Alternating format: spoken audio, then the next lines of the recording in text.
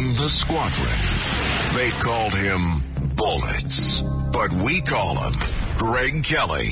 Greg Kelly is on the air on the Red Apple Podcast Network. Oh, hi. Hey, it's an anniversary tomorrow. 5 years with my wife. And for me, 5 years from today, last drop of alcohol I ever had. Yeah, I woke up wedding day morning not feeling so great. It's not like I had a wild bachelor party, far from it. But I did do a fair amount of drinking, and it was just becoming a bigger and bigger thing. So I said, yeah, no more. And I had, then I had a borderline problem. I had tried to stop before, and and I didn't. And anyway, this time it has stuck. No drinking in 5 years as of today. And a lot's happened in those 5 years. Got married, had 2 children, started 2 new successful TV shows, started a radio show. I have a book deal, and my Twitter account went from about 5,000 followers to nearly 700,000 followers. And I am much happier, calmer, better, and more able to do God's will. And it's great. It's great. However, I think I have to cut something else out of my life. And that would, well, there are a lot of things, but number one, primarily, if I did it once with alcohol, I think I can do it again with sugar. I had a bad breakfast, and I am just blowing up. I am blowing up, and I think that 5 years, blowing up in the wrong way, the belly, the this, the that. New Jersey diet, huh? Maybe it's time. NJ diet. 40 pounds in 40 days. Let's do it. I am ready. And I don't want to, no New Year's resolutions. Time goes so fast. And anyway, so that's going on, and that's all good. Meanwhile, Donald Trump is, so what? He's having a little bit of a political rivalry with DeSantis. That's okay. That's politics. Boy, oh boy. Anytime Donald Trump does it, everybody gets horrified, even when he acts normally. And granted, these statements are not what a normal politician would put out, the stuff about Ron DeSantis, the stuff about Glenn Youngkin, but it's all true, everything he's saying. You got to remember this about Donald Trump, right? There are 3 things I learned about Donald Trump to understand him. He is, number one, from New York. We're a little bit different, right? Not only is he from New York, he's from Queens, New York. That's different. That's different than growing up in Jacksonville, Florida. It just is. He's a billionaire. Those guys are, when they act like crazy people and they're eccentric and they're wild and they're flying off the handle, it's all celebrated and seen as brilliance if it's, as long as it's somebody on the left, as long as it's Steve Jobs, Bill Gates, they have wide latitude to do whatever they want, and it's always hailed as genius. When Trump behaves in a peculiar, unique kind of way, it's like he's a madman and he must be stopped. No. He's what I'm telling you. He's 3 things. He's from Queens. He's a billionaire, and he's not a politician. He's just not a politician. Did not spend his life trying to get people to like him, trying to get people to give him money. Banks, I guess, but that's different. He's a businessman. He did not go around promising, with a big smile, empty favors, empty smile, not delivering, over-promising, under-delivering. That's what politicians do. Never forget, and everybody should go look for it. It's hey, do me a favor, actually, let's get that. The Rona Barrett Donald Trump interview from, 1980. Donald Trump is 34 years old. He's not even old enough to be president, and he's on a national TV show being hailed for his success already. He had several big projects under his belt. He did the Hyatt Hotel, and Rona Barrett, who was like the big interviewer of that time, says, "Would you like to be president?" And he said, "No, Rona, I really don't think I would, because I see it as a very mean life. And moreover, I see it as a life that it's really for somebody with a big smile and no great brain. I have ideas that might be right for the country, but may not be popular." And it was just a very nuanced, interesting response to that question. And it is kind of like, how do you sell ideas that are good for the country that might be unpopular? And I think he was waiting for the moment where those ideas, because you really can't, quite frankly, in politics. If you got an idea that's good for the country but unpopular, well, you're out of luck in a weird way. But if the country, I think the country met Trump. Trump had been thinking about these things. You can look it up. Decades ago, he was saying the same stuff then that he is now.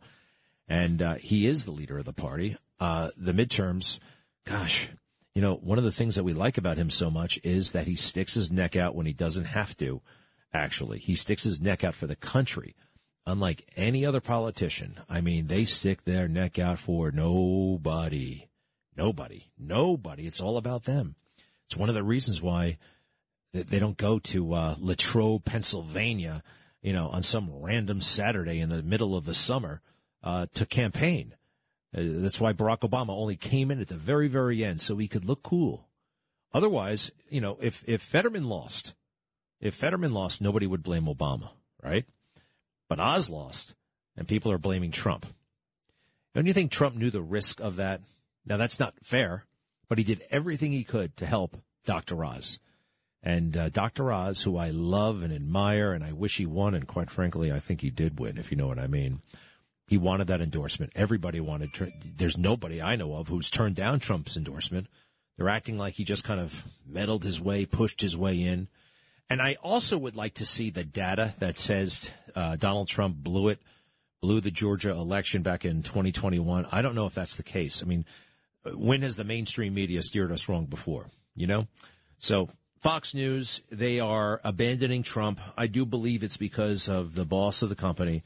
Rupert Murdoch says, he makes it known through his lieutenants, and it trickles down, and they all get their marching orders. Where's that guy? I like him, and I've met him many, many times over the years. We had lunch once in 2003, I think, and he's on this radio station, Kilmeade, right? Brian? We like Brian a lot. What did he say? Here he is. Cut 22, please. Cut 22.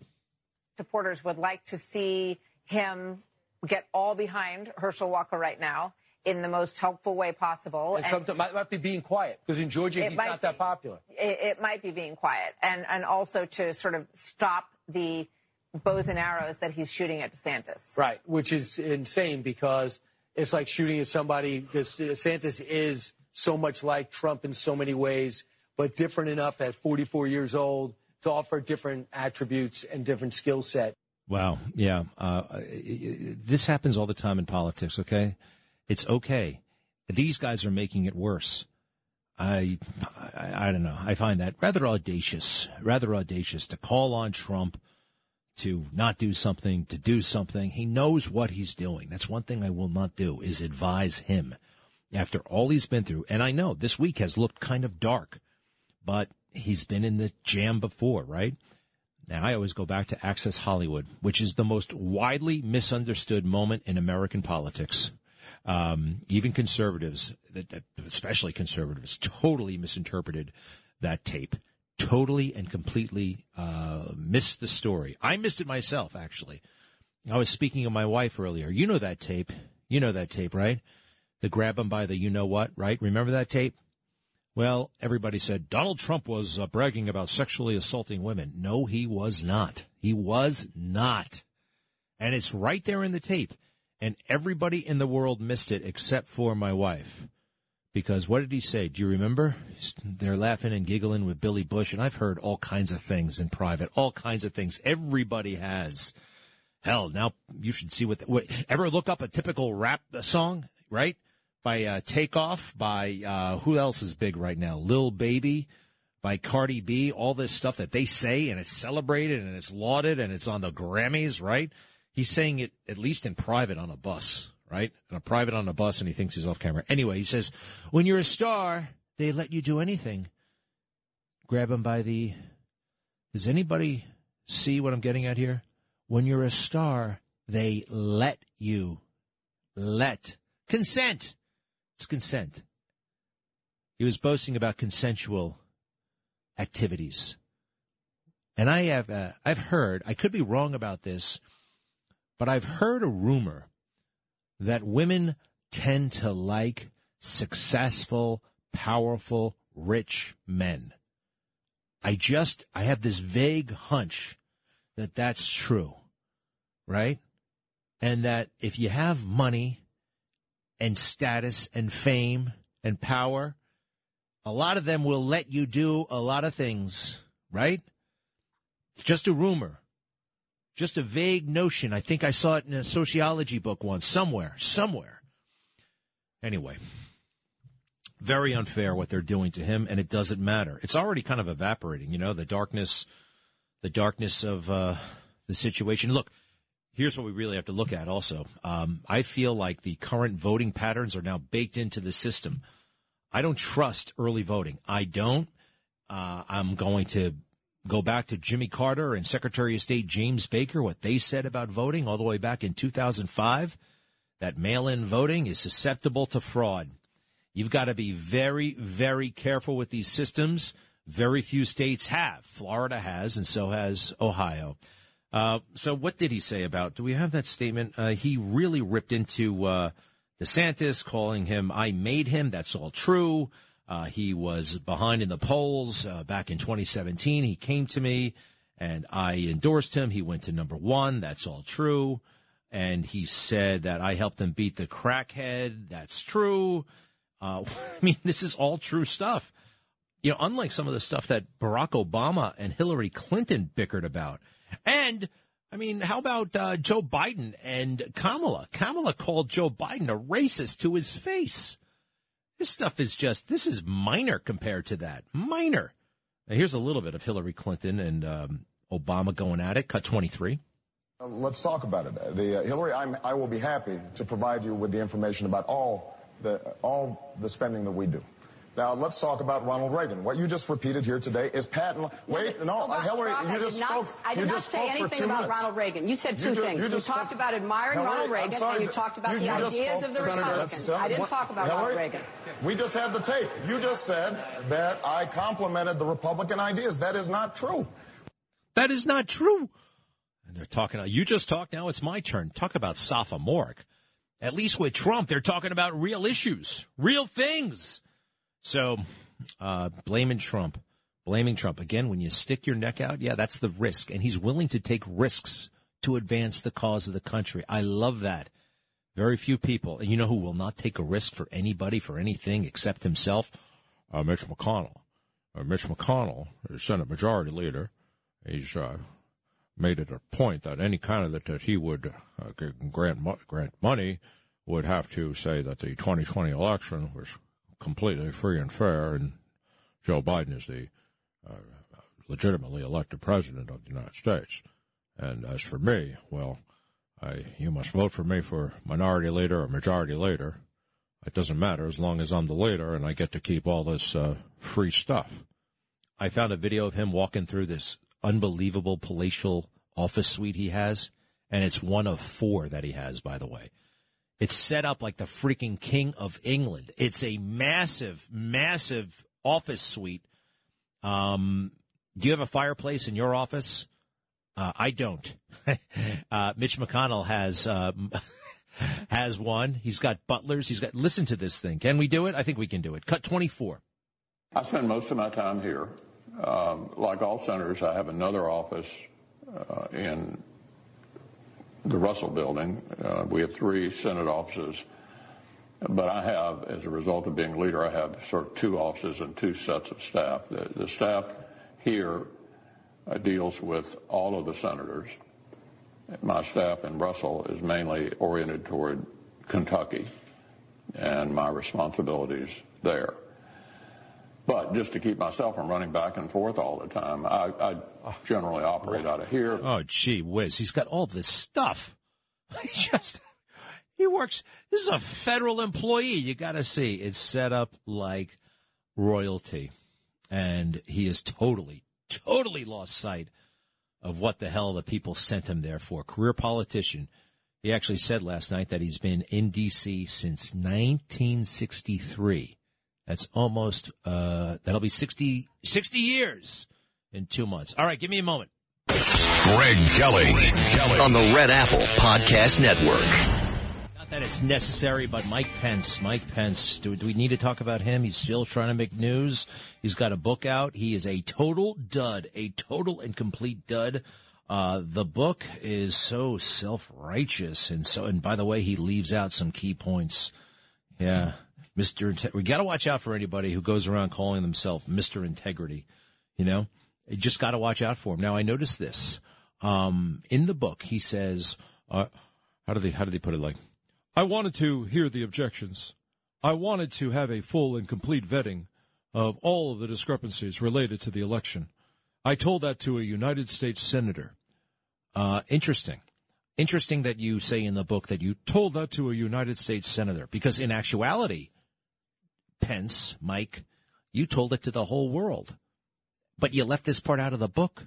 Granted, I've only seen the excerpts in the Wall Street Journal, but you talk about this time period. You talk about the senator. You go from December all the way to January 6th and January 20th, and you don't mention this part. And why is this important? Because, well, some might think that could Pence have had a role in attracting all of those people to January 6th? Of course he did, but he wants to downplay that now. Listen to this, Cut 26, Mike Pence on January 4th, 2021, Cut 26. I know we all got our doubts about the last election. And I want to assure you, I share the concerns of millions of Americans about voting irregularities. And I promise you, come this Wednesday, we'll have our day in Congress. We'll hear the objections. We'll hear the evidence.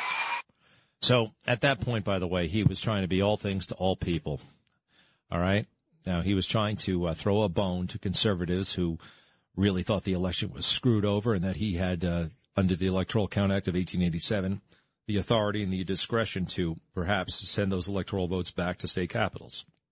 But I heard at the time when he said, we'll hear the objections. We'll have the discussion. I knew, okay, so that means within the Capitol. He's not ready, willing, or able in his mind to do anything more than that. That was a problem for me, and I read him correctly. He didn't do anything. He didn't want to do anything, and everything worked according to plan, because you've heard me say this before, if you remember. The people were let into the Capitol. You know that. I know that. I've seen the cops. I've showed you on my Newsmax show how the protesters were allowed into the Capitol. They were encouraged to go inside the Capitol. And you tell me this. The cops who did try to keep the protesters from coming in, what were they armed with? Bike racks. Yeah, we're going to have a bunch of bike racks surrounding the Capitol on this critical day. Anyway, Pence left that part of the out of his book because he's ashamed of that, actually, on some level. I wonder if somebody as self-righteous as Mike Pence can ever feel shame, actually. Anyway, he's a dud, and he's finished. I will buy his book. I'll be right back. Greg Kelly on the Red Apple Podcast Network. Up a nice, beautiful tweet on Mike Pence. Mike Pence has no guts, is timid and weak, cares more about the swamp and what the swamp thinks about him than the Constitution, surrounded by never-Trumpers. Enjoy Indiana, Mike. He's going back to Indiana. He's going back to Indiana. That's it. He's still going around. I'd like to talk to you. I would like to talk to you about democracy. He's just following all this. And by the way, they eat it up. They eat it up. They love it. Just one soundbite, then I want to talk to you guys. This is everybody praising Mike Pence, right? Republicans, Democrats. Oh, boy. Cut 28. When these people like you, you know you're doing something wrong. Cut 28. You will hear today that President Trump's White House counsel believed that the vice president did exactly the right thing on January 6th. When the pressure campaign failed and Mike Pence fulfilled his constitutional obligation, Donald Trump turned a violent mob loose on him. He instigated the attackers to target the vice president with violence. A man who just wanted to do his constitutional duty. Wow, they talk to us like we're children, right? Doesn't that kind of sound like especially that last woman? Their constitutional duty. Let's see. Let's try Sam in Belmont. Belmont where? Hey, no, Belmore. How are you doing? Belmore. How are you? Good. congratulations on your sobriety. That's fantastic to hear. Thank you. That's great news. Good luck with sugar. If you can do it, that's great. But I wanted to say something that you had mentioned that I never heard before, and I always felt about Trump and his nicknames. It's a very Queens thing. I had a nickname. My cousins had nicknames. My friends had nicknames. We all had nicknames, and they weren't nice. They weren't like complimenting you on, your nice hair. Right. They took a weakness of yours and exploited it and labeled you that, right? Absolutely. Absolutely. One of my nicknames was Gloppy. Gloppy because I was, I trip over things and step on people's feet and all that kind of stuff. But you know what? It's also a sort of an endearment. I don't know about Trump endearing people, but anyway. I like that. Gloppy. Wait a second. Gloppy. It's better than sloppy. Wait, what? Gloppy. It works. What is the G? Where do they get the G from? Gloppy. I have no idea. I used to fall down the steps or fall up the steps or step on my aunt's feet or whatever it was. All right. Anyway, by the way, did you figure that out? Can you walk straight now? I can, yeah. All right. I try really hard. I finally got it right. All right. But, hey, yeah, I know. We broke the code on Trump. Remember those three things. Billionaire from Queens and not a politician. And that's the way they are. Thank you, Sam, very much. Max is in New Jersey. Yes, Max. Hey, Greg. What's doing? Hello. Hi. Yeah, so I think Trump's a great guy, and he did a great job. Uh-oh, we have somebody who's not but what? But the thing is that if it's between Democrats and Republicans, we want a Republican president, and he's going to alienate too many independent voters. That's just a basic fact. You stop speaking so fast. I mean, by the way, if I want to hear this, I could turn CNN on at any moment, at any day. Now I can hear Fox News. Look, I don't agree with you. All right, you're wrong. If you want, you're trying to appease the critics. The critics will never be appeased. The Trump haters will never be appeased. All right, it's just you want to play their game.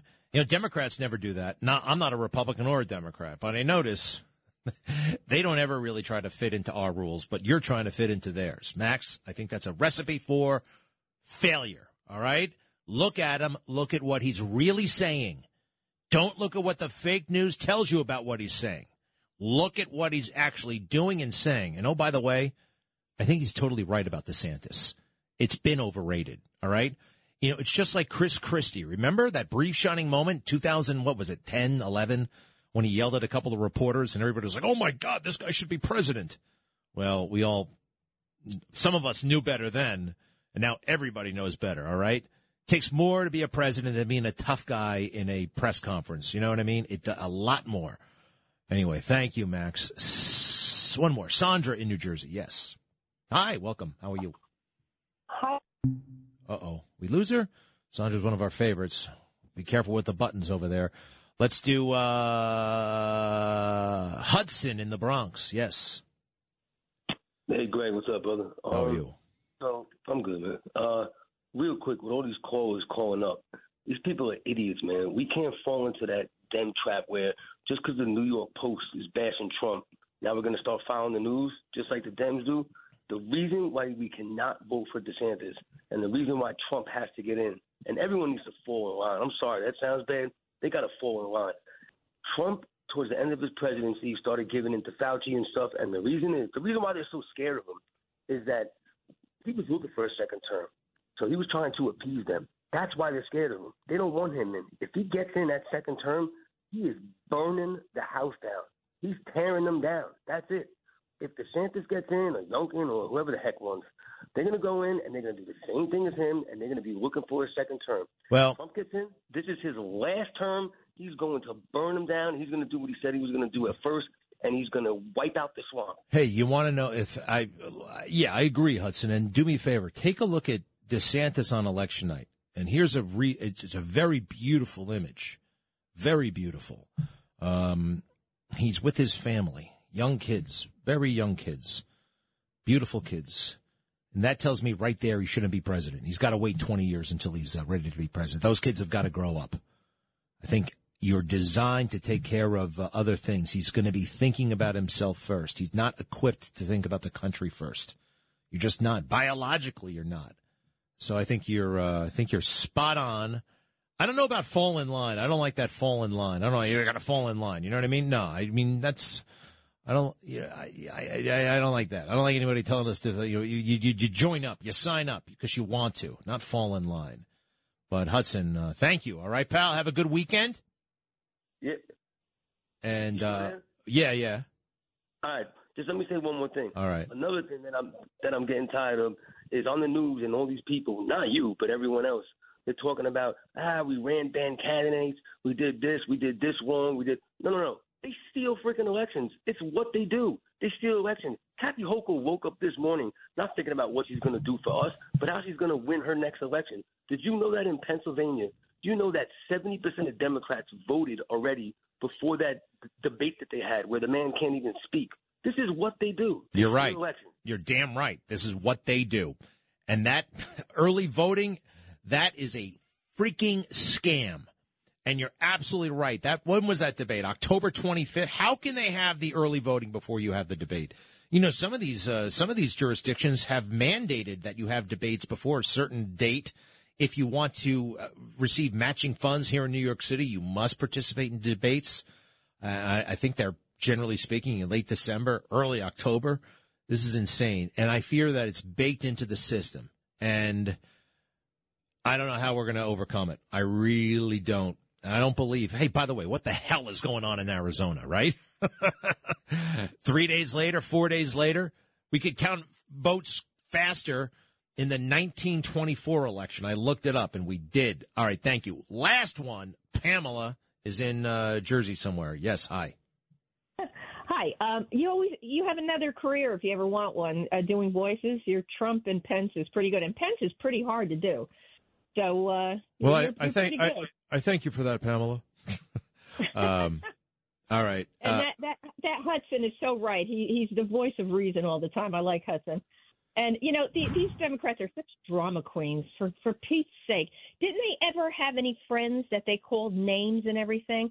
I remember my sister, who was 4 years older when she was a teenager, and the names they used to call each other. But now it's so politically incorrect, you know. I mean,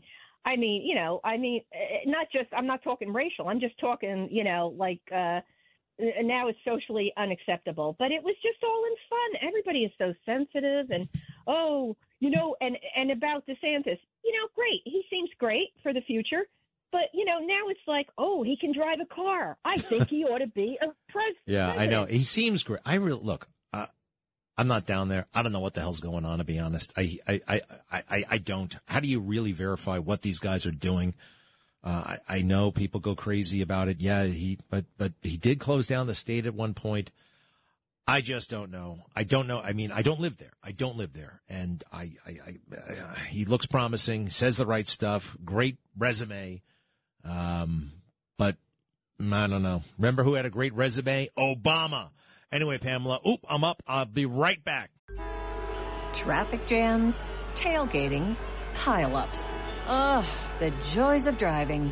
How could it get worse? The federal government wants to have a say in what you drive. That's right. The Biden administration's EPA is pushing mandates that would ban 2 out of every 3 vehicles on the road today. Don't let Washington become your backseat driver. Protect the freedom of driving your way. Visit EnergyCitizens.org. Paid for by the American Petroleum Institute. Greg Kelly on the Red Apple Podcast Network. This is a fabulous statement from Donald Trump, and it's all true. All true. Let's see here.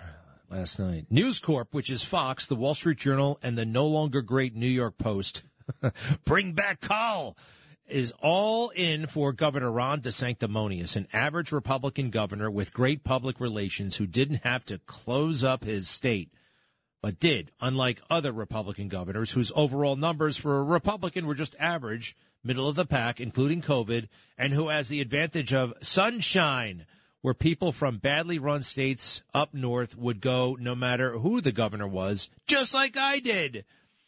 Let's see. Ron came to me in desperate shape in 2017.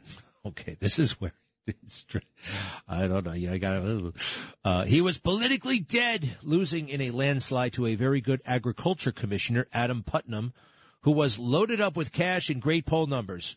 Ron had low approval, bad polls, and no money. But he said that if I would endorse him, he could win. And I didn't know Adam, so I said, let's go. Let's give it a shot, Ron. When I endorsed him, it was, though, to use a bad term, a nuclear weapon went off. Years later, they were the exact words that Adam Putnam used in describing Ron's endorsement. He said, I went from having it made with no competition to immediately getting absolutely clobbered after your endorsement.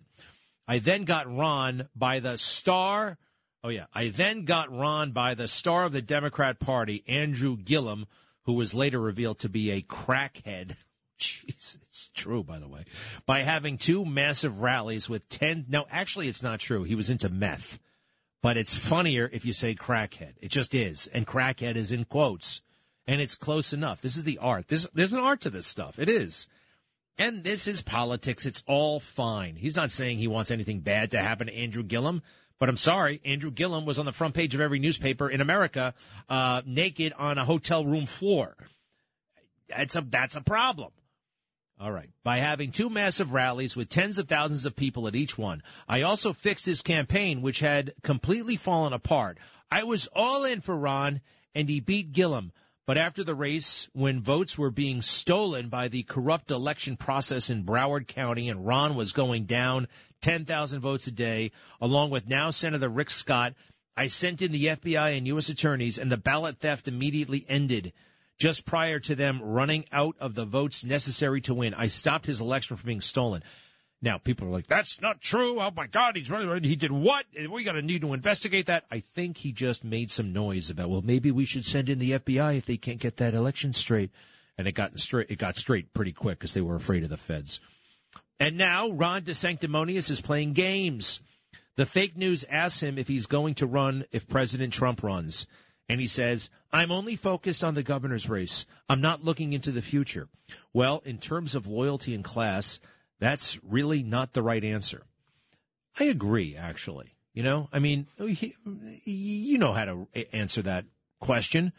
How can you turn your back on a guy who totally made your career? I remember his commercials. We got to find one of those commercials, by the way. DeSantis was basically openly and admittedly doing a Trump impression. He had his baby in a Make America Great Again hat. He had his other kid building a wall in their little bedroom, like in the kids' room. They built a wall. I got to find that. That's true. And then for all that stuff that Trump did, they ask, well, what about your plans if Trump runs? I'm only focused. Wait, how does DeSantis? I'm only focused on the governor's race. I'm not looking into the future. Little bit, right? Needs work, but a little bit. Well, in terms of loyalty and class, that's really not the right answer. Absolutely right. This is like 2015 and 2016, a media assault, collusion, when Fox News fought me to the end until I won. That's true. Rupert has a big kind of thing with Trump. Can't quite. These billionaires are very jealous of each other. And then they couldn't have been nicer or more supportive. The Wall Street Journal loved low-energy Jeb Bush and a succession of other people as they rapidly disappeared from sight, finally falling in line with me after I easily knocked them out one by one. We're in exactly the same position now. They will keep coming after us, MAGA, but ultimately we will win. Put America first and make America great again. Sign me up. I love it. I do. Now, let's turn our attention. All that's factually true. Unlike all the stuff that Obama and Hillary were saying about each other. All the stuff about Obama being a Muslim and from Kenya. You know who started that, right? That wasn't Trump. That was Hillary. The Hillary people. Absolutely. Look it up. Sidney Blumenthal and those guys. All right, let's see here. Youngkin, Glenn Youngkin. Now he says, you know who Glenn Youngkin is, right? The governor of Virginia. He's like 6'7" tall. Very rich guy. Youngkin. And he spells it Y-O-U-N, separate word, kin, K-I-N. All right, this is exactly what Trump writes on Truth Social. Youngkin Now, that's an interesting take. Sounds Chinese, doesn't it? People are like, oh, my God, why would he say this? Why would he do that? Well, I think I know why he would do that, because Young Kin was the head of something called Carlyle, the Carlyle Group, which is the ultimate swamp money-making sham firm. Well, I don't know if it's a sham. It's all legal, but, my gosh, very exploitive. It's this private equity something or other hedge fund, and they've got deals all over the world. They figured out all kinds of ways to make money. You know, you lose money, they make money. You make money, they make even more money. All right, so Youngkin in Virginia couldn't have won without me. I endorsed him, did a very big Trump rally for him telephonically, got MAGA to vote for him, or he couldn't have come close to winning. But he knows that and admits it. Besides, having a hard time with the Dems in Virginia. But he'll get it done. Okay, that's it's not kind of neither here nor there, but that's fine. It keeps you guessing. This is politics.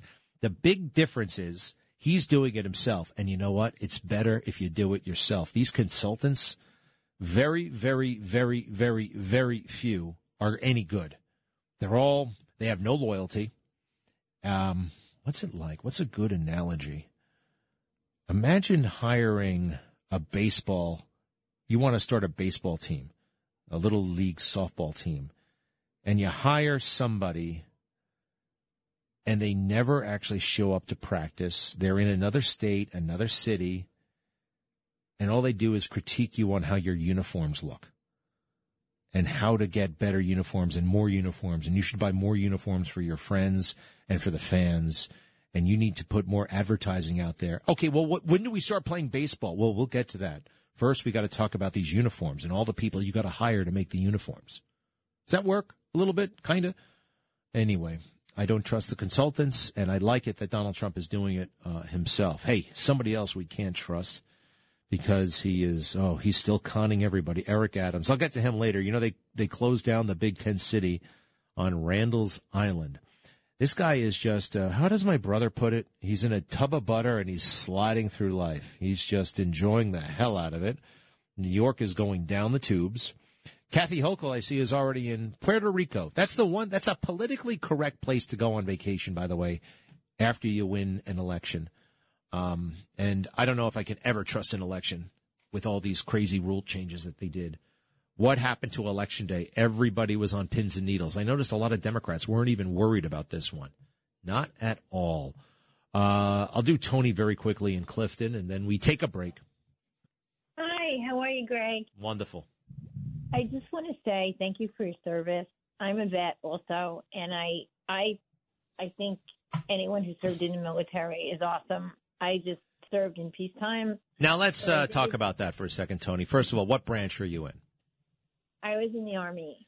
What'd you do in the Army?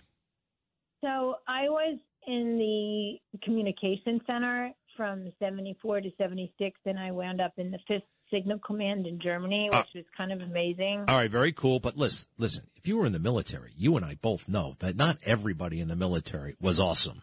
Would you agree with that? Yeah. You know, I found most of them were in the 5th Signal Command. All right, you had a great unit. Do you know how many people I know who got court-martialed, arrested for all kinds of things? Believe it or not, I know a guy who was just arrested in the military for being a spy for China. I mean, these guys, they're generally speaking a cut above, but I don't think you can just blindly say everybody in uniform is great because they're people. And I think they're definitely a cut above. They're above average. But even above, they're susceptible to all kinds of. You didn't know anybody who got into any kind of trouble? Didn't you meet any jerks when you were in the Army? I really didn't. No. I hate to talk. Well, it was a long time ago. I mean, you probably look back on it like it was I met jerks the very first day I showed up at boot camp. I mean, it was like, let me out of here. I didn't want to. Didn't you regret it when you showed up to boot camp? Well, I have to say that when I got to boot camp, everybody regretted it at first. All right, Tony, thank you. Happy Veterans Day. I'll be right back. Greg Kelly on the Red Apple Podcast Network. Hey, if you saw my Newsmax show last night, you see we have not put down the matter of Paul Pelosi and Nancy and Dave the Pape and whatever the hell went down in that house. It's okay to have doubts. This is still America. We're allowed to hear things and wonder and question. In fact, we're supposed to question, especially especially when certain details make absolutely no sense, when there are major omissions, and when what we do know actually seems rather suspect. I'll say this overall about the timing and Nancy Pelosi actually giving a great big speech the night before the election.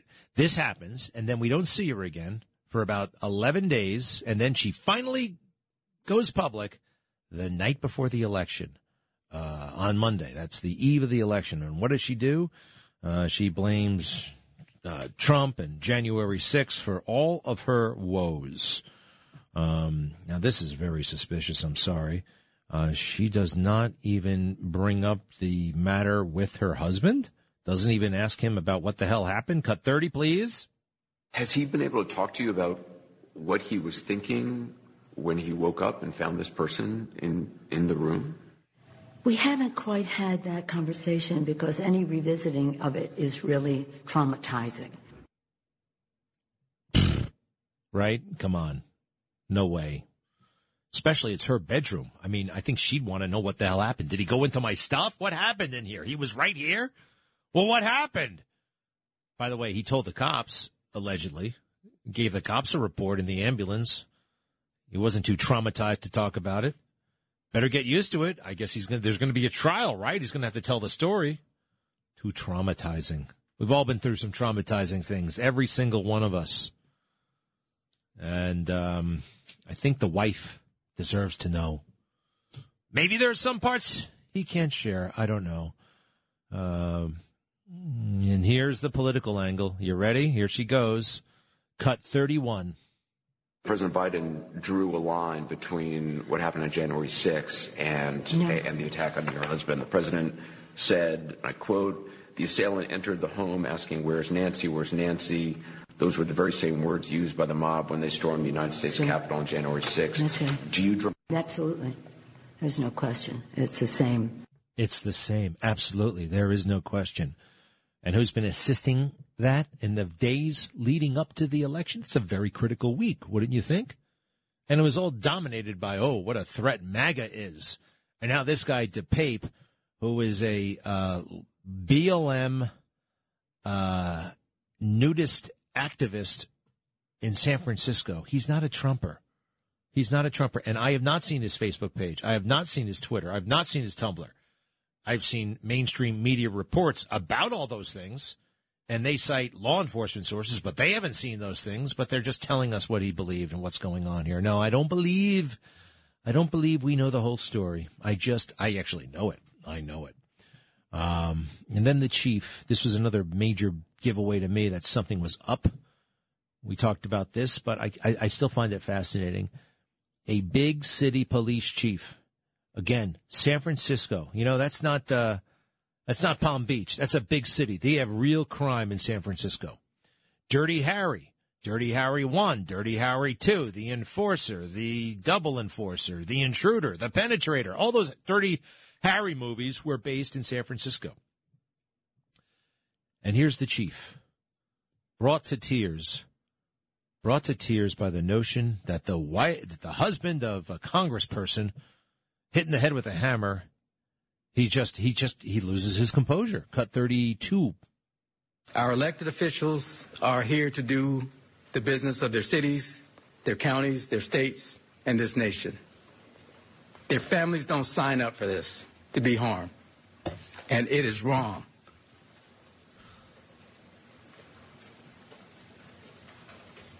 And everybody should be disgusted about what happened this morning. With that, we will take any questions, and we will only answer what we can answer. Just can't keep it together. This guy has seen probably 1,000 dead bodies in his life. 1,000 stabbings, shootings. He's seen people who have been dismembered, and he's getting emotional about Paul Pelosi getting hit in the head with a hammer, and he wasn't even there. That is incredible and makes no sense, and here's proof. Again, here he is, 4 months ago, talking about the latest string of stabbing deaths in San Francisco. And for him, it's just another day at the office, as it quite frankly should be. I don't blame him for this. But this is how normal police officials talk because, well, this is their business, death and destruction, and trying to prevent it. Cut 32. No, wait. Cut 33. Have been multiple arrests in just a few short days. The police chief says there still is a lot of work to be done. Turning to the public. You know, these arrests happen in quick succession, and we wanted to make sure we got that information out, but we also need the public's help. San Francisco has seen 20 homicides so far this year. While we have the public's attention, we want to make sure we take advantage of that, and if anybody has anything that they can provide that helps these investigations or any others, I think it's a good opportunity. Tara Campbell, ABC 7 News. If anybody has anything, just give us a call, please, because, you maybe even you. No, he had this, joking kind of, this is not the worst day of my life demeanor, and he tilts his head in a funny way, and they're playing games. Hey, speaking of games, I have not seen Eric Adams in a while, and listen to this. Cut 36. It's unfortunate that Democrats have a good crime story. They didn't tell it. If you look at the Republican states, you'll see the homicide rates are extremely high. When you look at their policies around not funding police, Democrats allow the Republicans to pin the defund movement on them. Well, that's not the position of the majority of Democrats. And the real defunders were the Republicans. They didn't want to put money back into the crime strategies that supported police. They did not want to fight against the common sense gun laws. So Democrats had a good story. They just didn't tell that story. And for whatever reason, they felt if you came out openly and say, I support my law enforcement, like I do all the time, they felt as though they were going to lose the fringe arm of the party. And I just refuse to believe that. Every day, New Yorkers support their police. They want to be safe, and they want their leaders to say that. And I don't think we said that enough. Yeah, just say it. All you got to do is say things. Politician, that's what he thinks the answer is. Just saying stuff. All you got to do is say stuff, and people will believe it. Some of this stuff that he just said, he's so dumb that he actually believes it. He's so dumb. He is a dumb person, all right? So he believes these crazy Democrat talking points that they come up with at the DCCC and elsewhere, MoveOn.org, all those crazy groups, right? And they actually will try to say with a straight face that Ohio, a red state, a MAGA state, if you will, a Trump state, right, has a higher crime rate because of MAGA. No, that's not true. They have a higher crime rate because of Cleveland, all right? You'll see a sea of red, Ohio, red county after red county. Then go to Cleveland and the surrounding county. They are bright, bright, bright blue, run by hardcore Democrats. This is the case throughout the country, okay? It's in Ohio, it's in California, it's in Pennsylvania. Pennsylvania is probably the worst. You got blue Pittsburgh a little bit, you got very blue Philadelphia. It's all red in between, and you got them coming forward and saying it's not us, it's the MAGA states. It is blue state, it's blue cities that are a real threat to black children, quite frankly. And there's Eric. He just thinks this is a game. It's just a game and telling a story. By the way, the notion that he won on a crime-fighting platform, that was just a con for the New York Post editorial board. He wasn't serious. Anybody who looked at his background would know that about him. And I think, quite frankly, he just won because he was the black guy with the name recognition. Had nothing to do with his resume or background. He'd been hanging around New York long enough, Brooklyn borough president, whatever, making noise. He was the black guy with name recognition. I mean, who was he up against? I don't think he was up against one office holder. Catherine Garcia, who the hell? She was the sanitation commissioner. Who's the sanitation commissioner right now? Nobody knows. Nobody cares. Who's the Andrew Yang? He never held office. The Maya Wiley, she had never held anything. He was the black guy with name recognition. And now he's the mayor, and we're all paying a big price. And he says, you just got to tell a good story. You just got to say things, and people will believe you, especially if you're like Eric and you're wearing a nice suit and you're all fit. Yep. Yeah, a lot of people will just they won't question you. because they're intimidated or they're afraid or they don't want to be called a racist. And you know who's like that most of all? The New York City Press Corps. They didn't want to give Eric Adams a hard time because, oh, boy, he's black and we can't do that. However, I noticed they really enjoyed picking on the Asian guy. Interesting, right? You know what it's like? It's the high school freaking cafeteria. It's just like the high school cafeteria and the cool kids, that little media set. What are they called now? Actually, there's a term for it. Hipster racism. The young people, the millennials, they are some of the most bigoted people out there. Believe me. And giving this guy a pass. Wow. And here we are. Here we are. All right. Get my pollster on the phone. I'm serious about this. Hey, it's Veterans Day. And one of the things that we should think about Veterans Day is Donald Trump. You know what? He was the big funder and mover behind the Veterans Day parade. He also helped establish the Vietnam Veterans Memorial. Oh, and I just remembered. One of the very first speeches I ever heard Donald Trump give, it was actually quite remarkable. Do I have time for this story? So it was over at the Metropolitan Club. It's in like 2011, I think, 2011. I was the MC of this Vietnam Veterans Memorial benefit. I was the MC, but I was like the deputy MC. So my job was to introduce the person who was introducing Donald Trump. I noticed a couple of things about him that day. I had already knew that he was not much of a handshaker, but he and the whole family were there. Don, he had a hand sanitizer. He was using the hand sanitizer, and he was shaking a lot of hands. I thought, I know he doesn't like to shake hands, but here he is shaking hands. Just whatever. I introduced the guy I had introduced, and then I go and sit back at my table. I'm not on the dais. I'm all the way kind of in the middle of the ballroom, right? The guy introduces Donald Trump, and Donald Trump gets up. Anybody who's ever given a speech in the world during that moment when they actually have to go give the speech, all they're thinking about is the speech they got to give. They're thinking about themselves. You know what he did? He walks right up to me in the opposite direction. He goes, Greg, I just want you to know that you're great, and I really like your dad. It was just kind of nice, you know what I mean?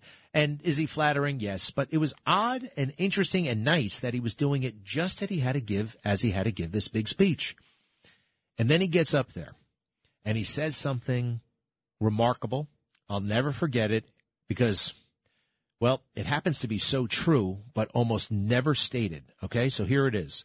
He's like, you know, I got to tell you something. One of the reasons why I'm supporting this memorial is I wasn't in the Vietnam War. I wasn't in the military, and I've always felt guilty about that. And it's interesting that he used that word because I do know that it motivates a lot of folks out there, guilt. And that's okay, but I've just never heard anyone acknowledge it, especially when it comes to Vietnam. Most men his age did not serve in Vietnam. And some of them to this day do feel guilt or pang of regret. And it was just remarkable to hear him say it. You know that who's like our Tom Brokaw and his Greatest Generation book? People even think he joined the military. Anyway, there are a lot of folks who feel just that way but would never say it. He did, made an impression, a positive one. I'll be right back. Greg Kelly on the Red Apple Podcast Network. Hey, everybody. We are back with three of the greatest New Yorkers in the history of New York. John Catsimatidis, the owner of WABC and Red Apple Media and a hell of a lot of other things. John, thank you so much. It's Veterans Day. John, hello. Yes, I am here, and I wish we didn't have so much rain. And Bruce Mosler and Ken Fisher. Bruce, you just came from the parade. Yes, sir. What's going on in the parade? Well, first of all, I had the privilege of introducing our Grand Marshal, Vince Patton. What an extraordinary human being. The first African-American to be the Master Chief in the Coast Guard. 30 years of service. I believe he's served 5 years in continuous service at sea, or not continuous, but in aggregate service at sea, 50 rescue missions. These are the half of the 1% that we honor today. The folks that in our hour of need, when our nation asks who will go for us, it's these folks like Vince Patton who raise their hand and say, send me, I will go. So Veterans Day, 11/11. It's, I believe this is Armistice Day, right? When they ended World War I. So exactly right. And I don't know who started it, but we honor veterans, and I don't know of anybody really who honors veterans more than the Fisher family and the Fisher House and Zach Fisher, the late great Zach Fisher, what he did, and the Intrepid, but the Fisher House. And Ken, you are running the show over there now.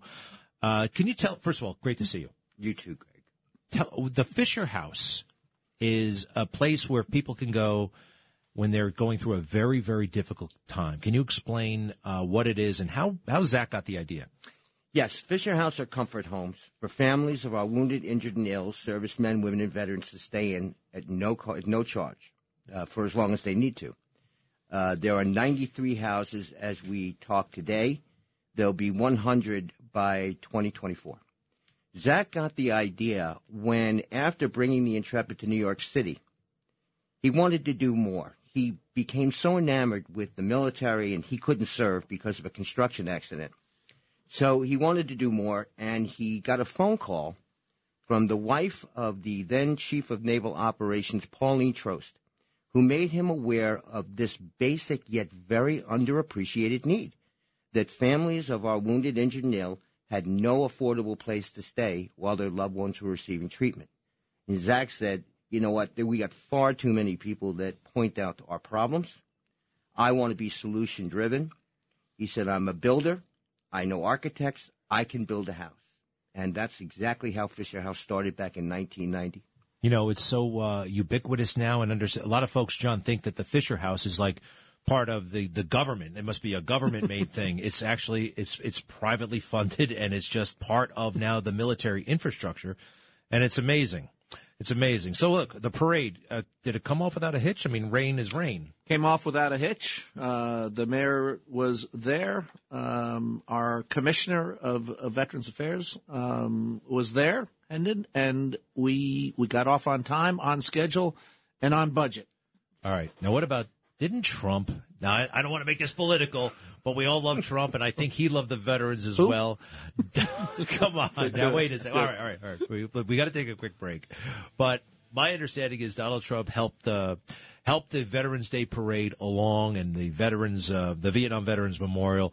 Let's talk a little bit about him when we come back. And, gentlemen, thank you. Bruce Mosler, Ken Fisher, and, of course, John Catsimatidis. More when we come right back on this Veterans Day. Thank you, gentlemen. Greg Kelly on the Red Apple Podcast Network. All right, we're back on this Veterans Day. Happy Veterans Day. I always feel Happy Veterans Day. Do you say Happy Veterans Day? Sure you do. Sure you do. And as a veteran, quite frankly, I feel very, very grateful to the American people and to my government. John, I already heard from Bruce and Ken about what motivates them to get to do stuff for veterans. I know you're the most generous guy in New York, but is there something along the way that just, you know what, you're going to single out veterans and you're going to do what you can for them? Did something happen, an episode or a moment? Well, I did lose a cousin in Vietnam, and we grew up on the same block, played sculsies together on the streets, played stickball together on the streets, and he was an Eagle Scout with all kinds of medals. In other words, this kid grew up as a real American in a poor neighborhood of 135th Street, and he went to Vietnam, and he made the rank of major in like 2 years. And we had a lot of dedicated youth in Vietnam, and a lot of bad decisions were made in Vietnam. What was his name, your cousin? I really don't want to mention it. I understand. His name, I'll say it. What the heck? His last name is Mavrudis. And he was a good kid, a good person. And, the way we fought that war, we lost so many kids, and it didn't have to happen. That's my opinion, Bruce and Ken. I have great sadness in that. And, it's a different kind of war. It's like the Brits in 17 during the our revolution. You know, walking around in red coats and having a ceremony, and at that time, the American Revolutionary guys were the terrorists. Well, in Vietnam, it was the other way around. Our soldiers were sophisticated, etc., etc., but we were fighting a bunch of terrorists or a bunch of people that were fighting for their own land. And we lost 50,000 kids. And it wasn't, you know, I don't think our generals knew how to fight a war like that. Think about it, Bruce. Look, I almost went there myself. Yeah, Vietnam had major problems, and we lost too many guys. You know, it's interesting, though, now, today, more guys are coming back. So many people who are surviving these horrible injuries definitely would have died 20, 30, 40, 50 years ago. And then they enter the healthcare system of the military, and you guys are kind of on the tip of the spear when it comes to Veterans Affairs, VA affairs, healthcare issues.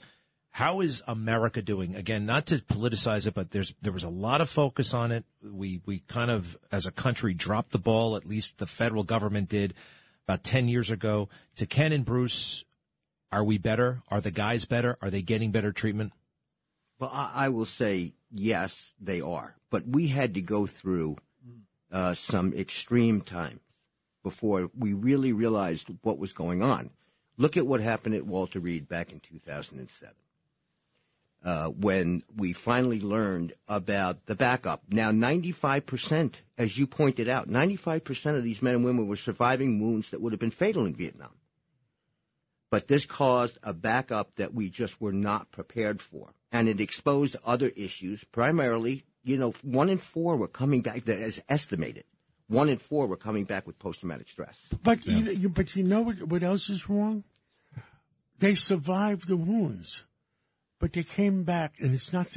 We don't have the statistics. They came back with no legs. They came back with no arms.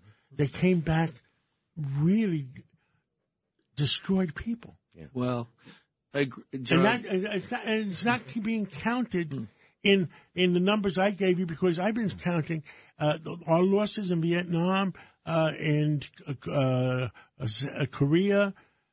50,000, I'm just estimating, and 7,000 in Afghanistan. That's 107,000. And you know what I've been using those numbers for? In the last 12 months, the Chinese fentanyl gangs that feed the Mexican fentanyl gangs, in 12 months, we lost 120, 130, 140,000 Americans. Youth, yeah. Okay? And your Secretary of Homeland Security doesn't even know what the heck is going on. He's allowing these drugs to come in. That's why when I look at the Arizona results, the New Mexico results, I said, these people are being attacked every day. They have people crossing the borders. I mean, I have to cry for these people. And how is it possible that the Democrats won some of those states? Well, fake news. There's a lot of fake. I'm going to say it's fake news, John. I hope so. There's a lot of fake news. But listen, I'm buying an extra box of Kleenex because I really care about America. And I think, you know, John, you raise a lot of very complex issues. And I would say, just bringing it back to our military, right to your question, I think there's some fundamental change that has occurred, to which Kenny spoke, in terms of medical care first. In that critical hour where someone's wounded, the golden hour, our medical capability has increased, you know, tenfold. So we are able to, fortunately, have many men and women survive catastrophic injury. I think the second thing is that we are getting better in terms of, although slowly at times, in terms of the health care plan long term that we provide for our veterans who serve. The PACT Act, which was just passed, was a critical health care improvement, perhaps the most significant reform to health care since the GI Bill.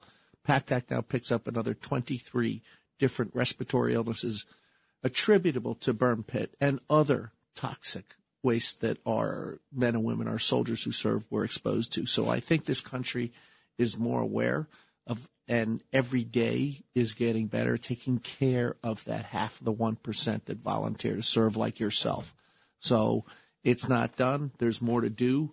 Kenny, you can touch on some of this, I will say this. Please. I don't think that this country will ever be where it needs to be unless the whole soldier is focused on. And when I say the whole soldier, I'm not just talking about the man or woman wearing the uniform. I'm talking about the family behind them. These families bear burdens and make sacrifices that the average American will never understand. They serve with those who are serving. When they're deployed, they sit there and they worry and they wonder, and then they get that phone call. Which is why I think, to those who made the ultimate sacrifice, the house we built at Dover was probably one of the most critical houses that we ever built. Because when they were allowed to come in to witness the dignified transfer, which is what we call it, these families would come in at 3, 4 in the morning and then would have to drive 3 or 4 miles to a cheap motel. I was made aware of this on a cell phone call from the Surgeon General of the Army, who called me and told me that we mobilized and built a house in 6 months. And the one thing you got to point out to me, and I don't know if it was at Arnold's funeral that was said, why are we they picketing the veterans, the soldiers? These people were ordered by the politicians to go to war.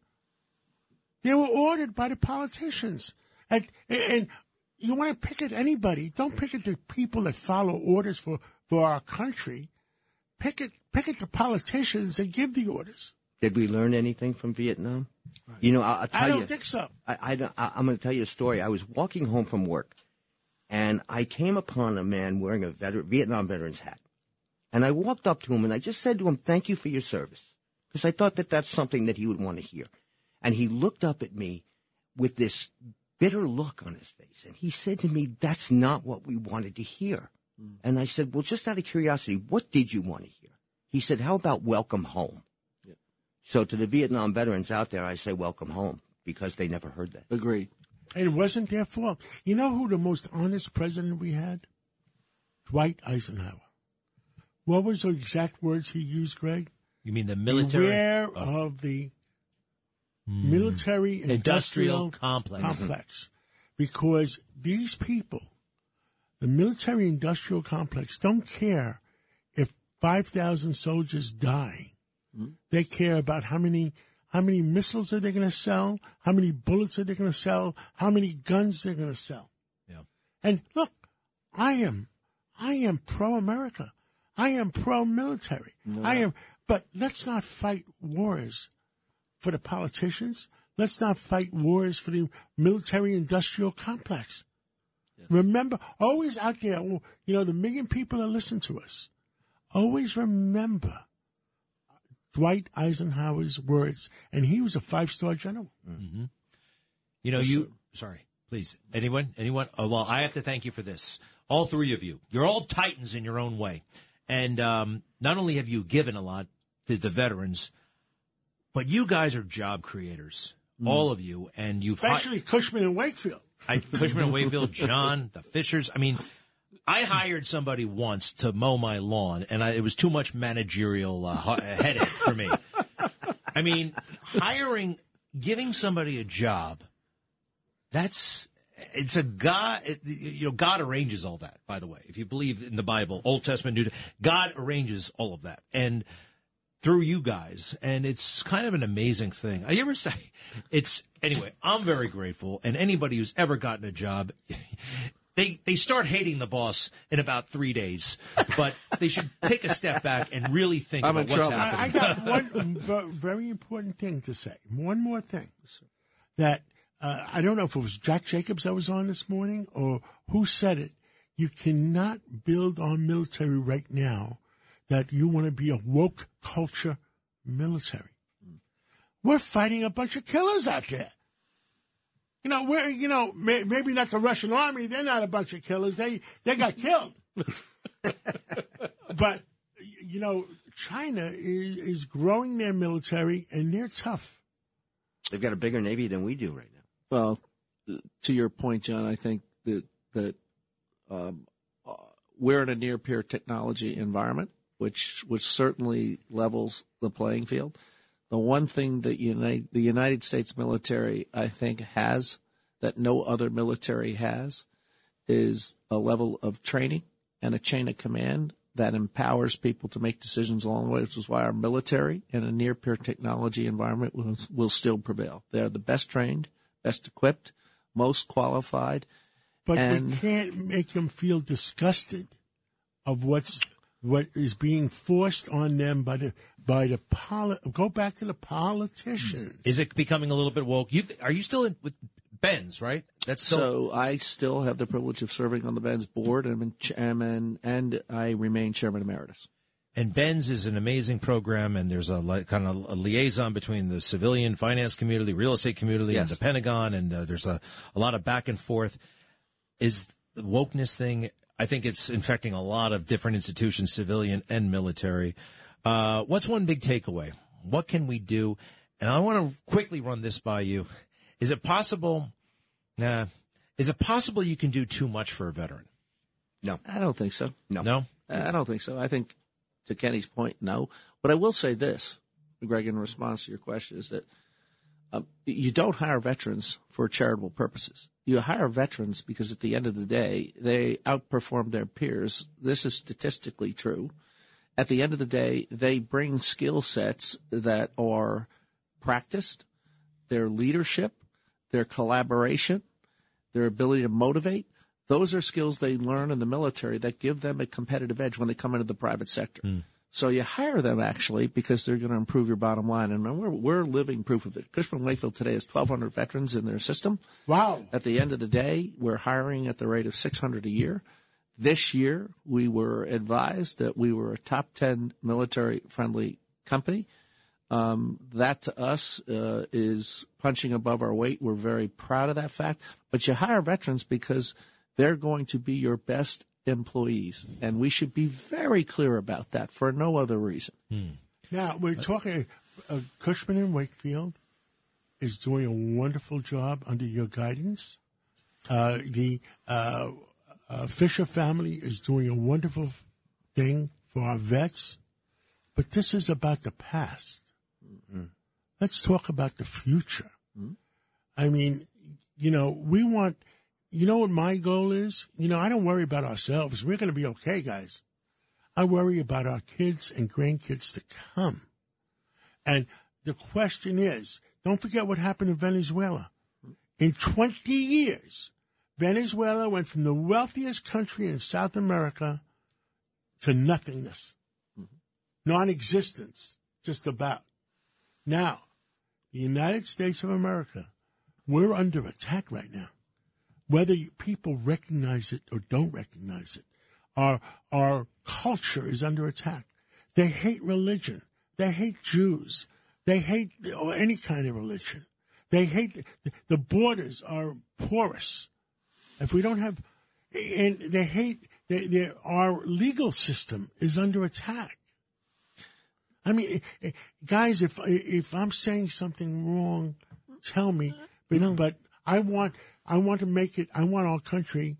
Our responsibility at our age in 2023 is to make sure our country makes it to 2076, the 300th year anniversary.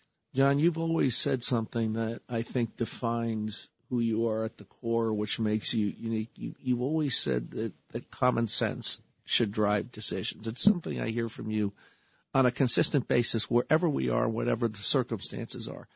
I'd say this. America is clearly facing extraordinary challenges, geopolitical, geoeconomic. But if you look at our country and where most people want to come and where they want to be and where they want to live, it's the United States of America. So we do face challenges.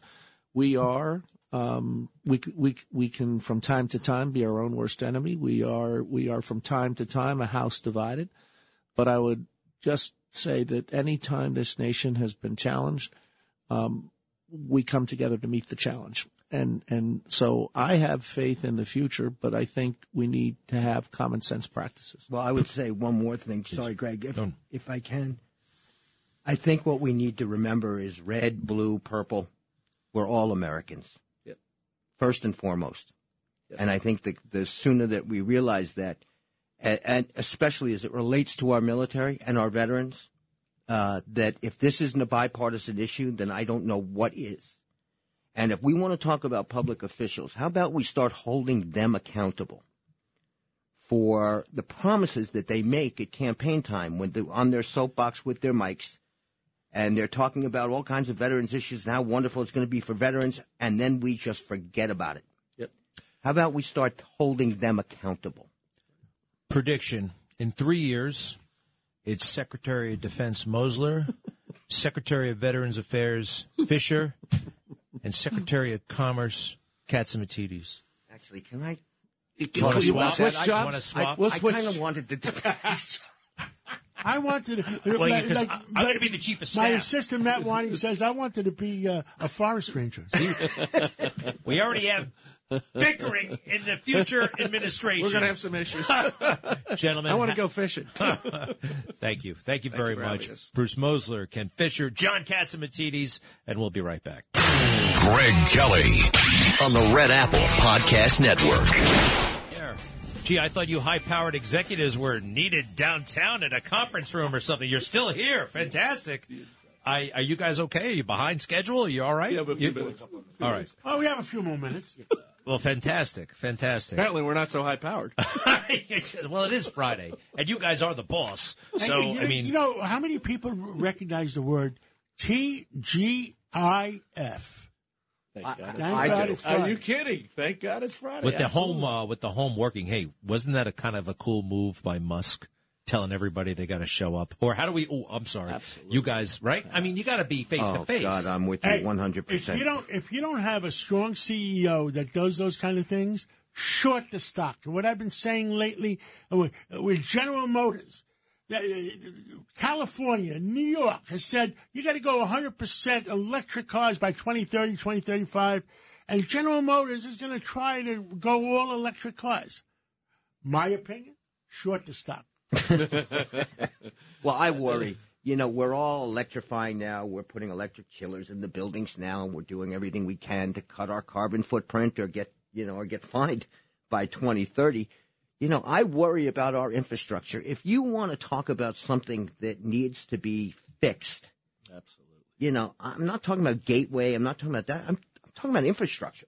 I mean, if our infrastructure collapses, what is going to happen to this country? Our power grid, all the things. That's what I'm talking about. That look, we are. It's really interesting to me when people talk about, you know, the technology, the ability to work remotely, and all that stuff is terrific. But here's facts of life: to innovate, you got to collaborate. To collaborate, you got to be in person. All right. So we are, by the way, the statistics, and this is something we study very closely. The statistics will tell you that right now the hybrid workforce is 3 days a week, not one, not two, which some people espouse. 3 days a week turns to 4 days a week. And by the way, in a downturn, people will be back. We need you guys in the White House. I want this meeting in the White House. And they're going to start wearing ties again someday. I'd like to see my grandfather, what he would have done with this 3 day a week thing. Oh, my God. I would have loved to have seen my grandfather. Happy Veterans Day, and thank you very, very much. Help the veterans. I'll see you tonight on the Newsmax show, folks. Bye-bye. Greg Kelly on the Red Apple Podcast Network. When you need mealtime inspiration, it's worth shopping Kroger, where you'll find over 30,000 mouth-watering choices that excite your inner foodie. And no matter what tasty choice you make, you'll enjoy our everyday low prices, plus extra ways to save, like digital coupons worth over $600 each week. You can also save up to $1 off per gallon at the pump with fuel points. More savings and more inspiring flavors make shopping Kroger worth it every time. Kroger, fresh for everyone. Fuel restrictions apply.